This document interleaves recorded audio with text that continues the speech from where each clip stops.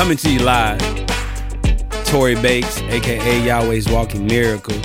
We're here in the FTK studios for the first of what we expect to be many, many opportunities to tell folks something good. We're live in FTK studios with Nick, a.k.a. Nick at Night. Today for a great episode. We interrupt this regularly scheduled podcast episode. You know, this is Tell Me Something Good, and we're going to do something a little different today. Wow. My name is Summer J, and I'm here with Mr. Torrey Bates. I will be taking over your podcast for our first episode today. Okay. I think it's important for the people to know who you are before you embark on finding out who everybody else is. So today we're going to be focusing on you, Mr. Torrey Bates, a.k.a. Yahweh's Walking Miracle. YWM when I'm in the booth. Yeah, all that. You know what I'm saying? Live and direct here at FTK Studios on FTK campus. Nick at Night in the building. For the kids, for the kingdom, right here in Raleigh, Memphis. So we're going to start off. We're going to start off with something fun. We ain't going to get too serious too soon, you know what I'm saying? Okay. So we got a few questions for you. Shoot. You ready? So these are rapid fire. So you got like 2 seconds. Okay. All right. You ready for this? Stay ready. All right. LeBron or Kobe? Kobe. Okay. Jordan lows or Jordan highs? Ones. Ooh, lows. Okay. I know that's contrary to what most folks would say, but lows. Okay. Grits or oatmeal? Ooh. Let's go oatmeal. Okay. It's healthier.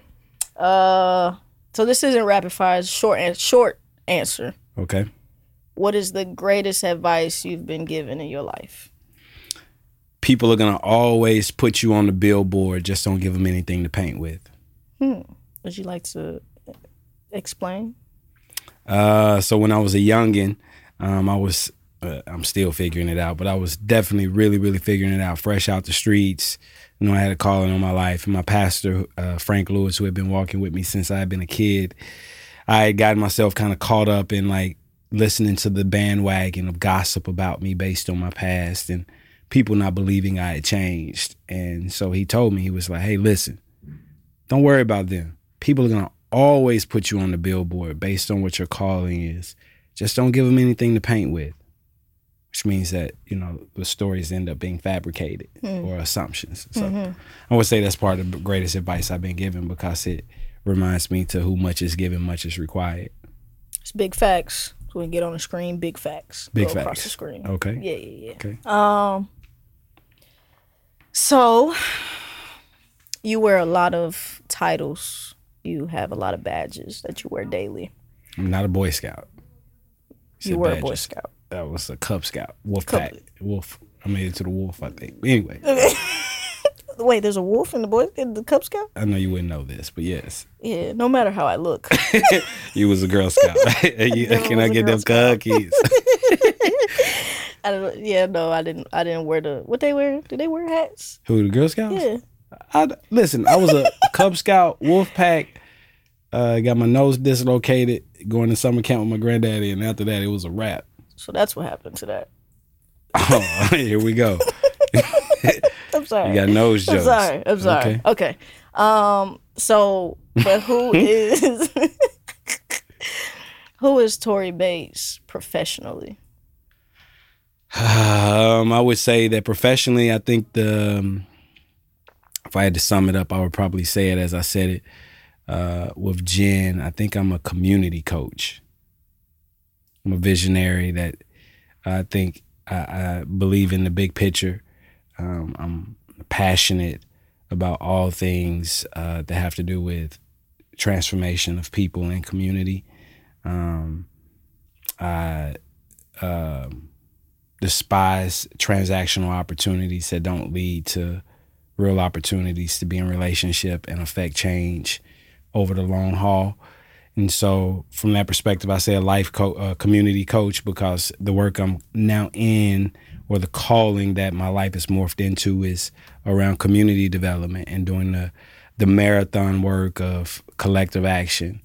And so as a coach is always thinking about the different pieces of a team in order to make that work properly. Some of that's, back office. Some of that's above the coach's head, the GM work and the board work that has to be done that affects what you're able to do it within the game. And then there's the player development side. And then there's the growth for the coach to be able to lead, to get better at the X's and O's. And so as it relates to who I am professionally, I think the best way to say it is that I'm a community coach. I no longer can do all of the work myself. And so that number one being too small of a number, it means that I have to have the ability to be able to bring people together and put people into positions in order for us to thrive as one unit.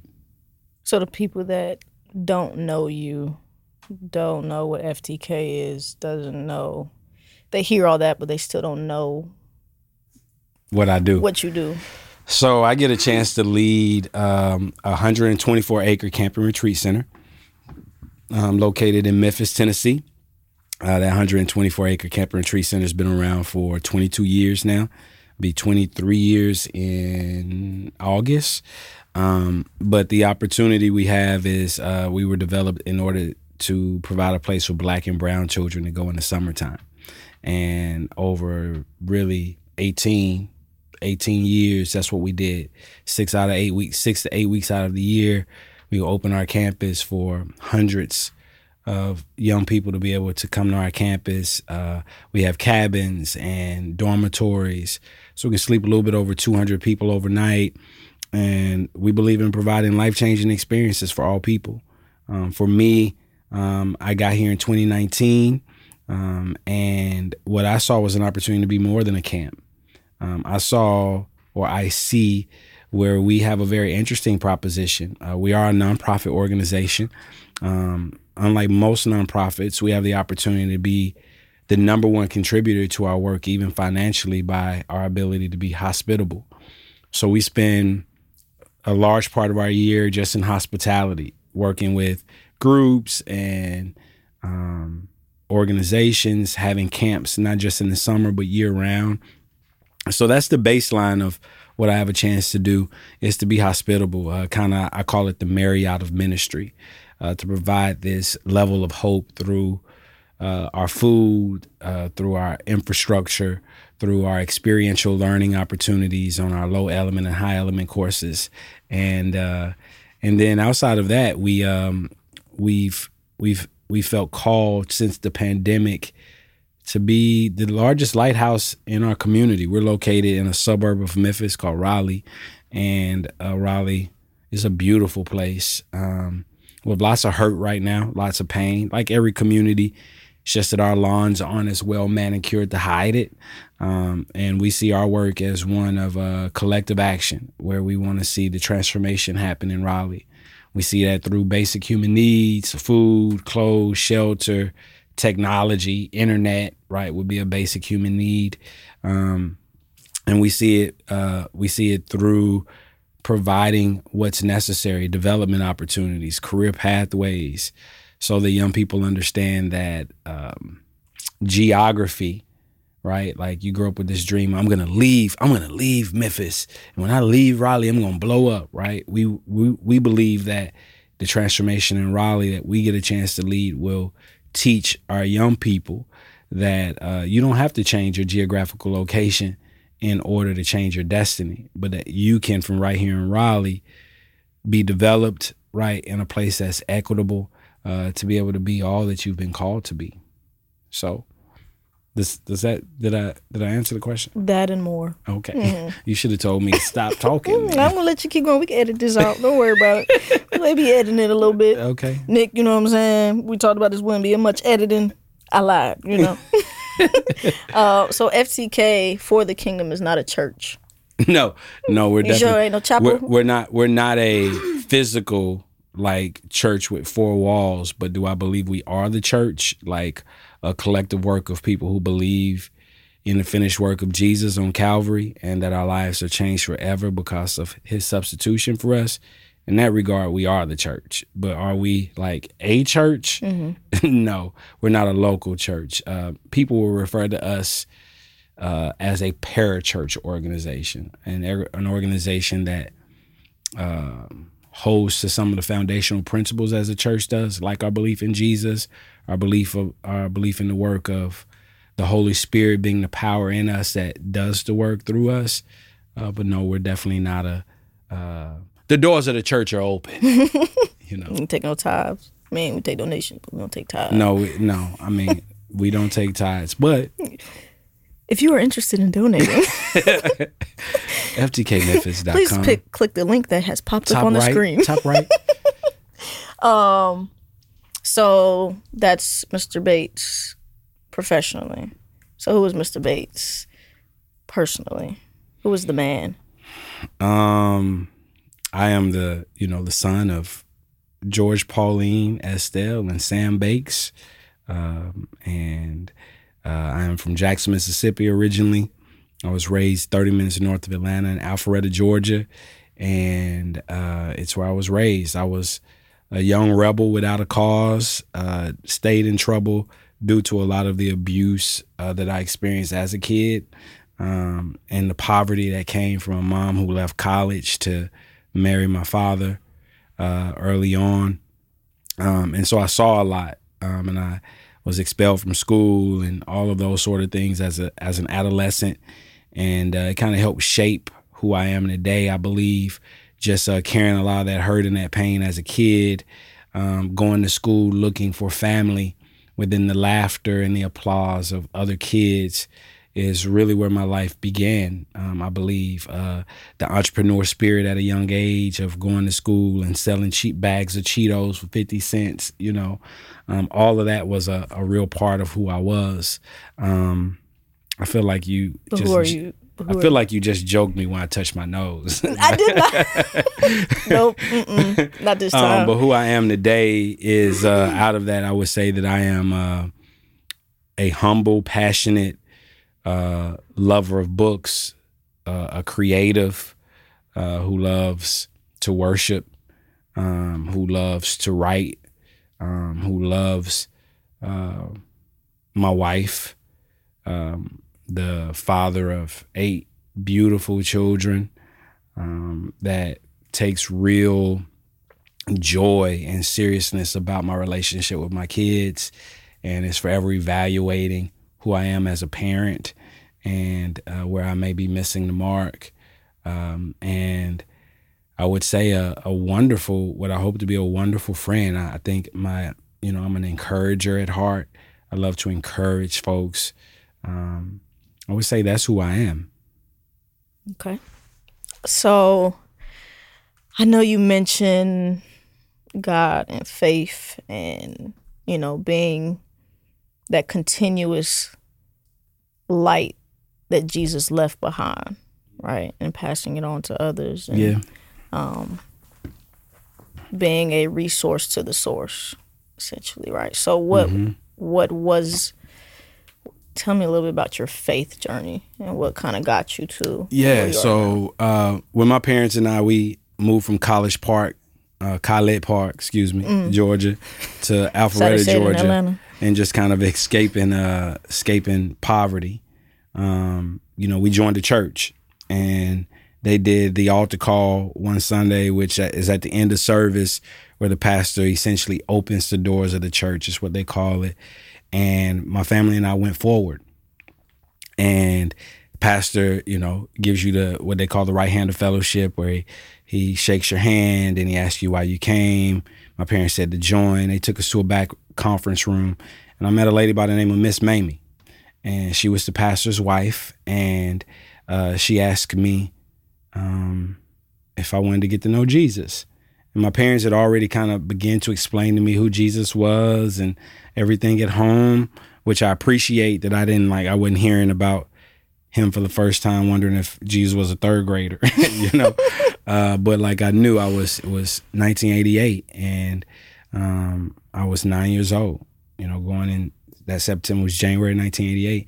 And she shared with me the good news that she didn't have to tell me I was a sinner, that I would miss the mark. I had been through so much abuse as a kid, physical abuse and mental abuse, that I knew that I made a lot of mistakes. But she exposed me to this love And that love that she was exposing me to, and that Jesus had essentially removed this barrier between me and God, it changed my life at that moment. And that's where my faith journey started. I prayed that God would forgive me for my sins so much that she interrupted me like, baby, I believe he heard you, you know? And I remember then that that's really where my journey started. Also the journey of me understanding Jesus' love, but not fully being able to fathom the fact that he had forgiven me, that I was a forgiven person.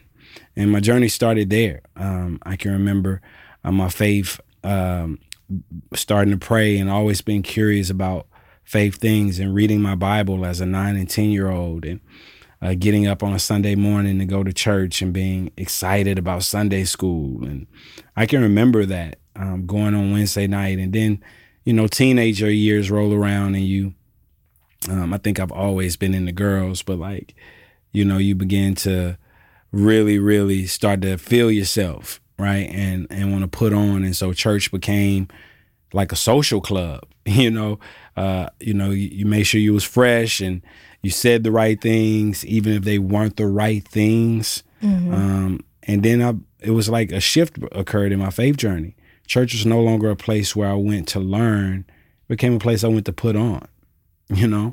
And so I kind of went to the right. I got expelled from school. And all of that kind of affected my journey. And when I was a senior in high school, I moved around twice. I had been to 2 different high schools, and I'd been put on a Greyhound bus to travel to Detroit, Michigan to go live with my father, and who I hadn't seen in probably 8 to 9 years. My father had been kind of on and off of crack cocaine, and so I didn't really know him. I knew of the broken promises and, you know, running to the mailbox thinking that Pacers starter jacket was there. Never. So I dealt with the disappointments, but this was the first time I was going to really get to know my dad. And I put on this Greyhound ride for 24 hours and I was there in Michigan. And in Michigan, I got in more trouble and did more drugs and more alcohol. And I passed out on the side of a highway one night and I fell. I got out of the car to use the restroom on the side of the road and I tripped in a pothole and I fell. And my friends were so high, right? Were tweaking so bad in the car that like they didn't even see me fall. And I could hear the Lord saying, boy, this your last time. I got up off that road and I got back in the car kind of in this daze. And I looked at myself and like thought I was good. And so I went back and started like talking to the little shorty that was in the car with me, in the back seat with me. And all of a sudden, like she was laughing at some joke I told and she touched my face and I screamed. And they turned on the lights. And I know this may be hard to imagine today. My lips was like bigger than they are right now, right? But like my lips were huge and I had chipped 3 of my teeth and one of my teeth had come through like my chin. And in this image I had worked to uphold since I become a teenager was shattered. And I went home and I lied to my dad, said I tried to dunk on some dude at the Y and on the story went. But a couple weeks later, I went to a convention called Promise Keepers. And what I heard there in that Detroit Silver Dome convicted my heart and it exposed me to this love. And so it was thousands of men at this event and they gave an appeal to come down. And I went down on the Detroit Silver Dome like field and there was hundreds if not thousands of men, you know, twice my age. I was 18 years old, giving their life to Christ, and they had counselors everywhere praying with folks. And there was no counselor to pray with me. And I can remember that being one of the first times, you know, not praying for him to help me with a test, or if you get me out of this trouble for getting pulled over for being a minor with alcohol, or if I don't get expelled from school this time, right? Not being in this urgent situation, but like really praying for the first time to really surrender and understanding what surrender looked like and choosing him over something. And it was at 18, you know, essentially 10 years after I had surrendered as an 8-year-old, right? Or a 9-year-old, excuse me. So 9 years, I gave my life to Christ, and my life was forever changed after that. I made more mistakes and didn't always get the journey right, but I can remember going back to school. I can remember being different. I can remember opening up the scriptures and it being like somebody was shining a flashlight on them. I could understand. And this was in the King James where they was talking about thou and them and shout and shall. Nick and Knight love that version. Mm-hmm. Yeah, you do. But it gave me, I can remember waking up like the next morning and still being on my knees, having fallen asleep, talking to God. And my life was different. And this is at 18. 18. I was a senior in high school. This was in April of about the end of 1997. Early 1700s. It was 1797. But it was April of 1997. I remember it. And I graduated 2 months later. And I spent those last 2 months where I tried to stop smoking bud. I tried to leave, the Newports alone. And I tried a lot of things, but I had so much. They were such idols in my life. Mm-hmm. I was so dependent on them for my hope. I could never do it on my own. But the taste, like, I didn't smoke any bud anymore, right? I didn't care for alcohol. I wasn't going out to parties. I was literally, I was a different young man. And I was asking him, why have you saved me? Mm-hmm. And it was there that I realized the journey really begins. It's not a matter of just not going to hell, right? It's also this journey that then begins of living, kind of the prayer of watching his kingdom come through me on earth as it is in heaven, and the tumultuous road that was to follow. SAT word. Tumultuous. You want to spell that for us? Come on now. That's not why we're here today. I'm sorry. Word of the day, tumultuous. I think you should do that. I think you should do word of the day. Word of the day, tumultuous. Tumultuous. Okay. I'm going to practice that. I'm going to start I'll using work on it all that. day. We'll curate like, that. Girl, dang, you tumultuous today. No, I didn't use it right in a sentence. I would fail the You spelling. may get slapped. Say that to a woman. Well, I wouldn't say it to any woman. My bad. I'm sorry. This is a family show. I'm sorry. You can edit that out, Nick.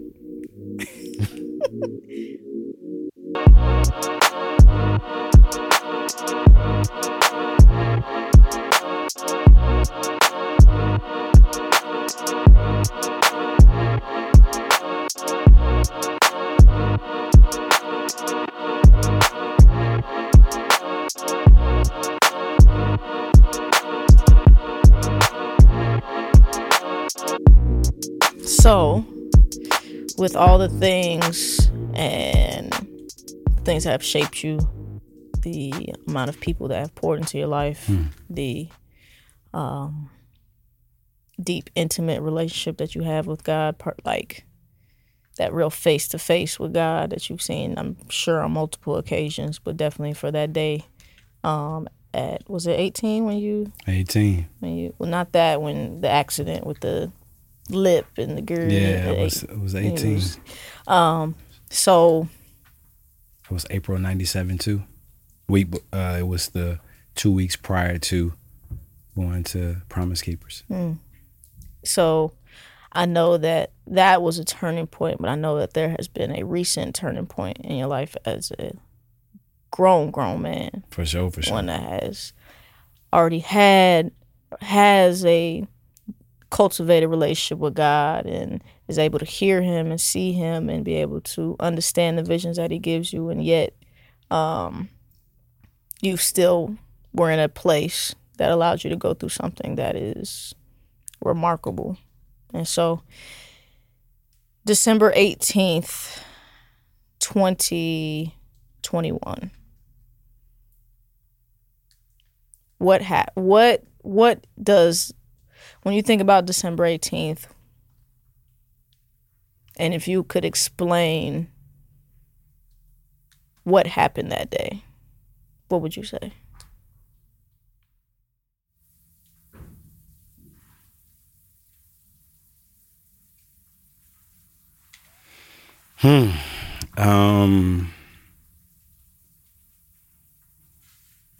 What happened that day? A lot of things happened that day. It became a day. That day is a day that I realized I was a son, not a slave, not a servant, not a stepson. It's a day that I realized just how loved and seen I am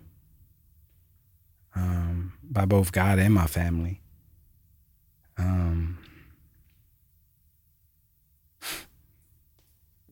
Yeah, the day was one that, folks say, like, the money can't solve everything, but give me the money and I'll let you know what else I need help with, right? Like, literally had received $1 million weeks before. And on December 18th, I got the keys to this land I had trusted God for almost 2 years. And I still felt lonely. It was a rainy, cold day. I couldn't go over and walk or run the property like I had done with my son Jai when we were believing him for it by faith. My family was not at home. And I felt alone. I felt desperate to be seen, to be loved. It was so deep that, like, it made me believe that I wasn't seen or loved or celebrated. And on that day, I received 16 shots in my vehicle, being out when I wasn't supposed to be. What you mean? So I got up and I left the house, and I should have been resting that day. It had been a long year of grinding in COVID, feeding thousands. The work grind was where a lot of my identity was wrapped in that, and trying to prop up an organization that had been losing money for 6 years. Here I was going into the close of year 2. We've gotten this huge investment of faith, and I was exhausted. I can say that now. I was exhausted, and I should have just been sitting my narrow behind at home, relaxing. And I got up in search for something. And anytime I've ever been in search of something, I've been willing to not live within my boundaries I've set for myself. And that day, I could hear clearly, after leaving the mall, I'm passing the exit, Austin P, which would have brought me home. And I heard clearly, go home. Go home. And I wouldn't. And I pass the exit, I go down, I get off on South Parkway. I get slapped around, essentially, I get punched in the face, and eventually I end up receiving 16 shots in my vehicle. One coming through the windshield, striking me in my face with the bullet in my neck. And I can remember blood, like I can remember feeling like I got hit and looking up in the mirror and seeing blood like pouring out of my face, and immediately kind of losing it, like in just this, like, why am I out here? Like, the initial feeling was one of just regret. Like, this is why you said go home, but he didn't leave me there. There are times when my kids get on my last nerve and they crying over, like, I told you not to jump up them stairs. Go and cry, And here I was, having been a disobedient son. And he came for me. God came for me. 16 shots in my vehicle and only one made it within the vehicle. Not just one hit me, but only one came into the vehicle. Out of 16 shots, 7 of them right on point, aimed right at me. And only one came in the car. Like, that's protection. That's love. And so that day I realized that with everything that was going on, there was a lot still that I was trapped in, like a time capsule of my past, where there was nothing that could ever happen in my life that would have been enough, because I've never believed that I was enough. Never believed that I deserved pure, unadulterated love, you know? And so that bullet came with a lot of gratitude to see my wife rush into that hospital, to see her face and to see her love and concern, which, because of her own life and trauma, you know, there have been times when it's been hard to interpret the way she treats me as love. That day I could see it. She came into that room and she was like, baby, keep your eyes open. The way she touched me, like, brought healing energy with it. Her faith telling me, baby, keep your eyes open. You're not going to die. When there was no doubt with the amount of blood I was losing that I could probably die. Like, her faith in that moment was love. And so my life changed because I recognized that I was worthy even when I was unworthy. So your truck received 16 shots. One goes through the windshield out of numerous ones that already hit the windshield. You are able to drive yourself to the hospital. Praise God. With your wife on the phone, with you the whole way. You were able to, not knowing at the time you had a bullet in your neck, so you were able to run into the hospital on your own 2 feet from your car that is sitting with the bullet holes. And how long were you in the hospital? Well, first, did you have any injuries? Did you have, a bullet to the face with a bullet in your neck? And what were the injuries? Did you have any? No, the injuries that I had were those. A couple skint knees from being pushed down in the rain. But the injuries I had were that. And hit a tooth, and the bullet didn't hit a nerve. Bullet passed throughout my whole neck. My primary care physician said just 2 millimeters inside, and I would either be paralyzed on the right side or I would have died instantly.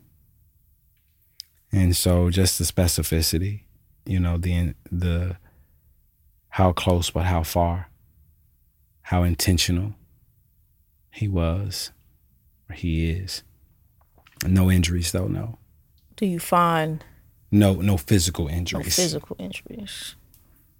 So do you find any comparison from the 18-year-old you that fell, hit your face, at some point you looked in your rearview mirror and seen your reflection, to 40-something-year-old you looking in your reflection in your another rearview mirror or visor mirror and seeing your reflection of everything that you have built?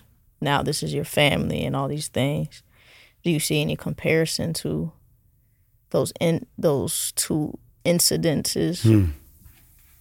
How fleeting life is, life is so fleeting, can be so easily taken. The other comparison I would say would be my recognition that I'm a sheep. Sheep are like known to wander, for the shepherd to have it, for them to have it good, have everything they need to eat, everything they could possibly want, and they still wander off. The 18-year-old me was still dealing with a lot of hurt, a lot of trauma. The 40-year-old me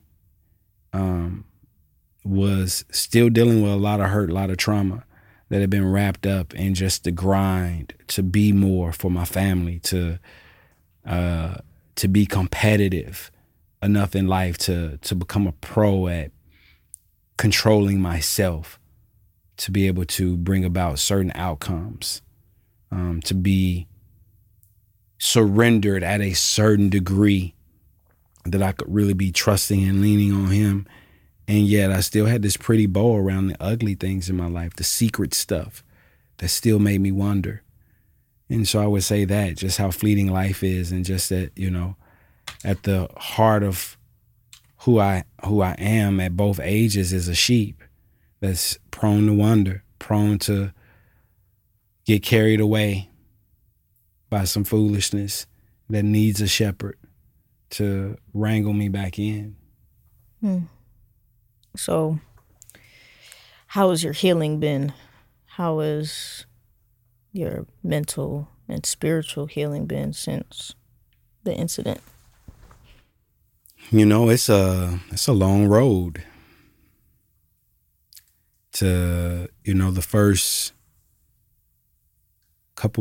few months were super hard, really hard. And just the why me? Like, why did this happen to me?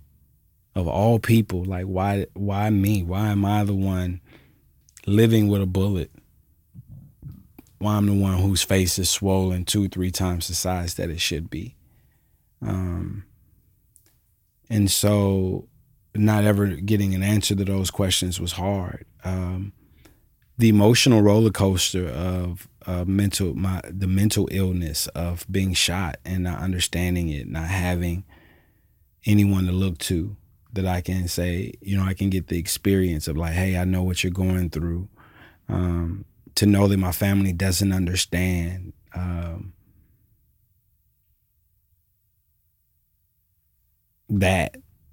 Of what it feels like to be shot, what it feels like to try not to relive the moment over and over, has been tough. To the exit, South Parkway, I was off of, my third oldest daughter was going to the Excel Center for school, and I would have to pass the exit every day, taking her to school.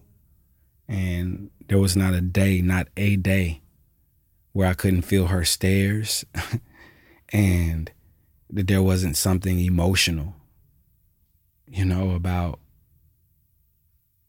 passing a place where I was meant to die, where I could have died.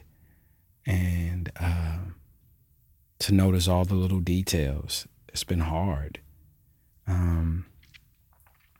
To find a new purpose mentally of life has been hard.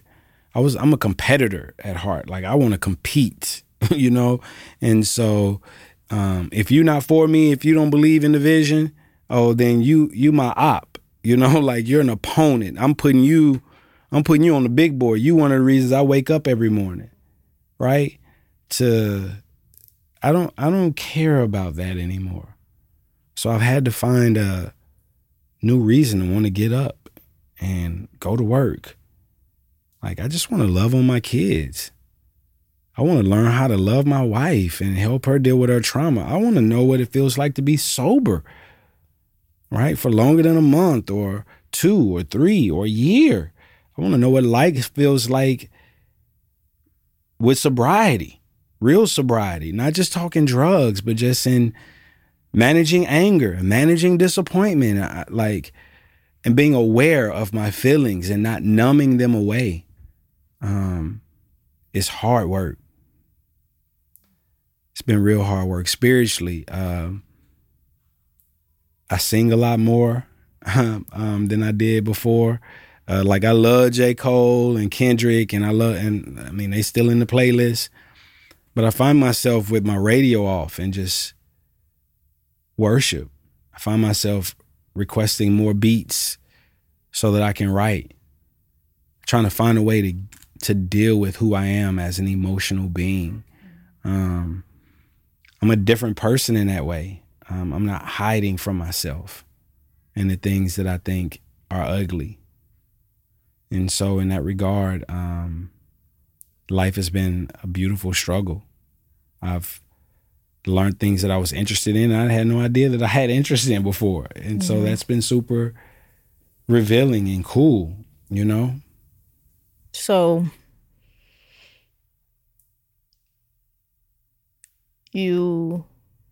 that's probably one of the darkest moments. It was a dark night, dark rainy night when everything happened. And somebody would have told you at 18, like, oh yeah, by the way, bruh, at 40 something, you're gonna be shot in the face. I mean, ultimately that would leave a truly negative and fearful thought in your mind, right? Like if you could just see a glimpse. So it's something, at the end of the day, it was something unfortunate that happened to you.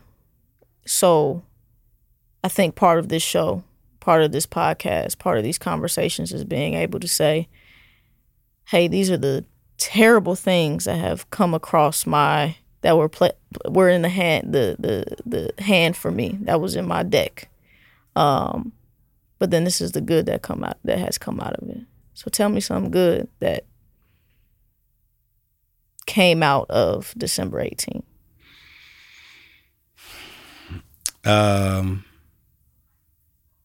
My baby boy has become a writer because of the time that we've been able to spend together. I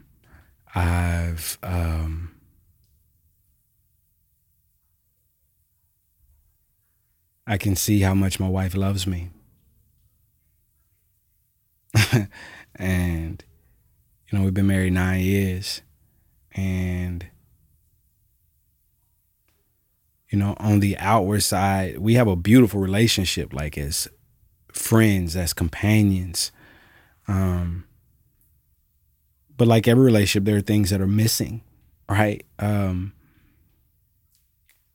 can see her without thinking, I wish we had more money or more vacation time or more babysitters, or you know what I mean? And I would say there's this story in the scripture about this man by the name of Jacob who had been a deceiver and manipulator his whole life. He had been kind of, that flame had been kind of fanned in him by his mom, and he stole his brother's birthright. And then he fled, right? He fled from home because he thought his brother would kill him. And as he's getting ready to face his past in order to like move to this new level of being, he has to go home and see his brother. And although he had been blessed while he was away, he also had to deal with other people manipulating him the way he had manipulated his brother, right? So he had kind of these gifts and these curses that were happening. And as he's getting ready to go home, he sends his family on ahead of him, right? Splits them up, sends them on ahead of him, and he's in this dark place at night. And the scripture says that he's met by an angel and that he wrestles all night, right, with this angel. And he says, I'm not going to let you go until you bless me. I'm not going to let you go until you bless me. He's wrestling with his past, right, and things he's gone through. And he's in this event, in this one event his hip is knocked out of place, right? And scripture says that the angel leaves. The next day, hip out of place, my boy is never the same from that event. But a transformation occurs when he meets his brother. His brother is not holding the things in the past against him. And he's transformed by what happened at night with him. So that when he does meet his brother, he's meeting his brother with this level of humility and this level of understanding of the ramifications of what he did many years ago. I say that to say that, like, what good has also come of it is that I've embraced my healing. I'm in relationship with my real dad, not without holding against him years of neglect. I had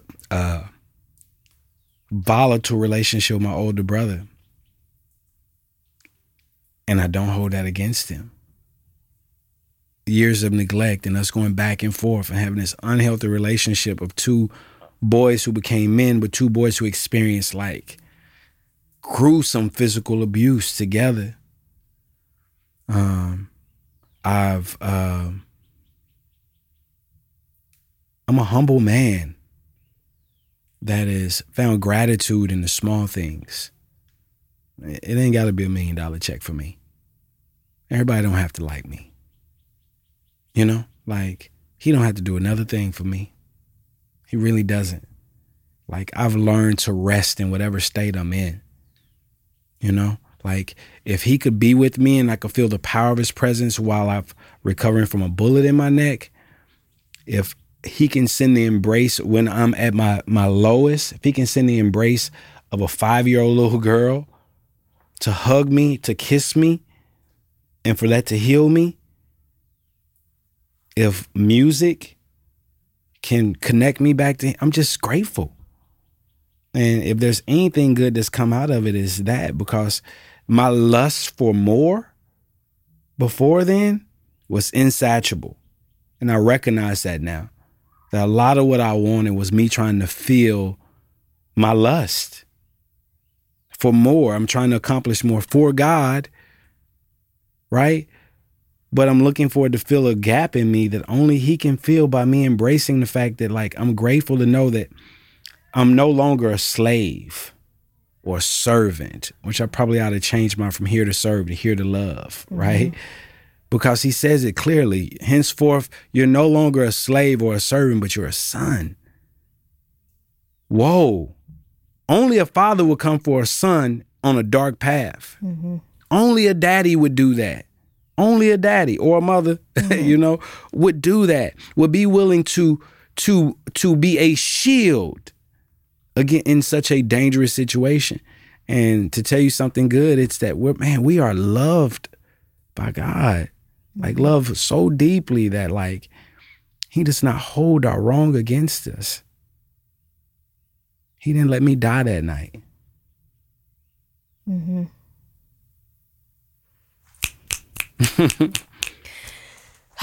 So why Tell Me Something Good podcast? What is this for? What is the purpose? This podcast is to talk about miracles, right? There's miracles happening every day. There's people who are walking miracles like I am. That needs to be shared, right? It's very clear that all throughout creation, there are things that can bring us back to God, right? But if we don't know, we don't know. In a world that's filled with so much hate, so much crime, in the heart of our city, we're known as Murder 8. To start a podcast called Tell Me Something Good, to tell the stories of dope individuals who are doing amazing things, but not just what they're doing, but who they are and who they are becoming.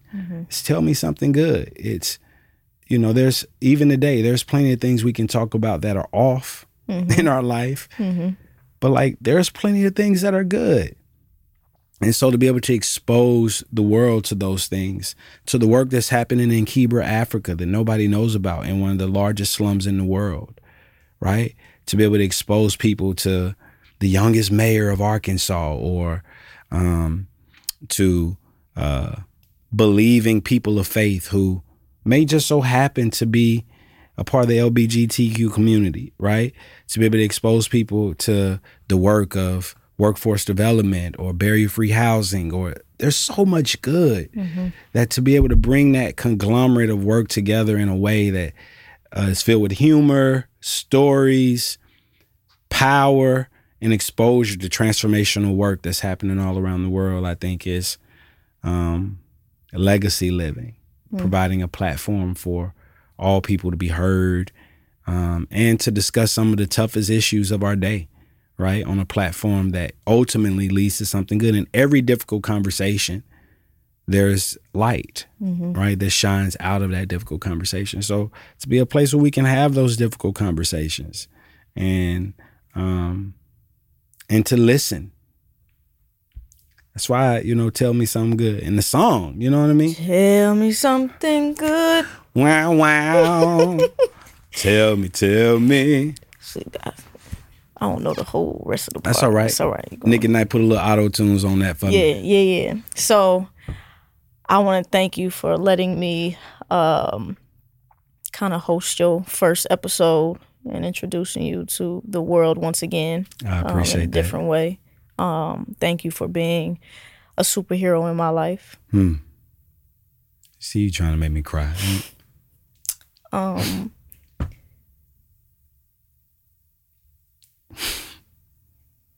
Hey, man. We're going to cut this out. But thank you for being one of my best friends.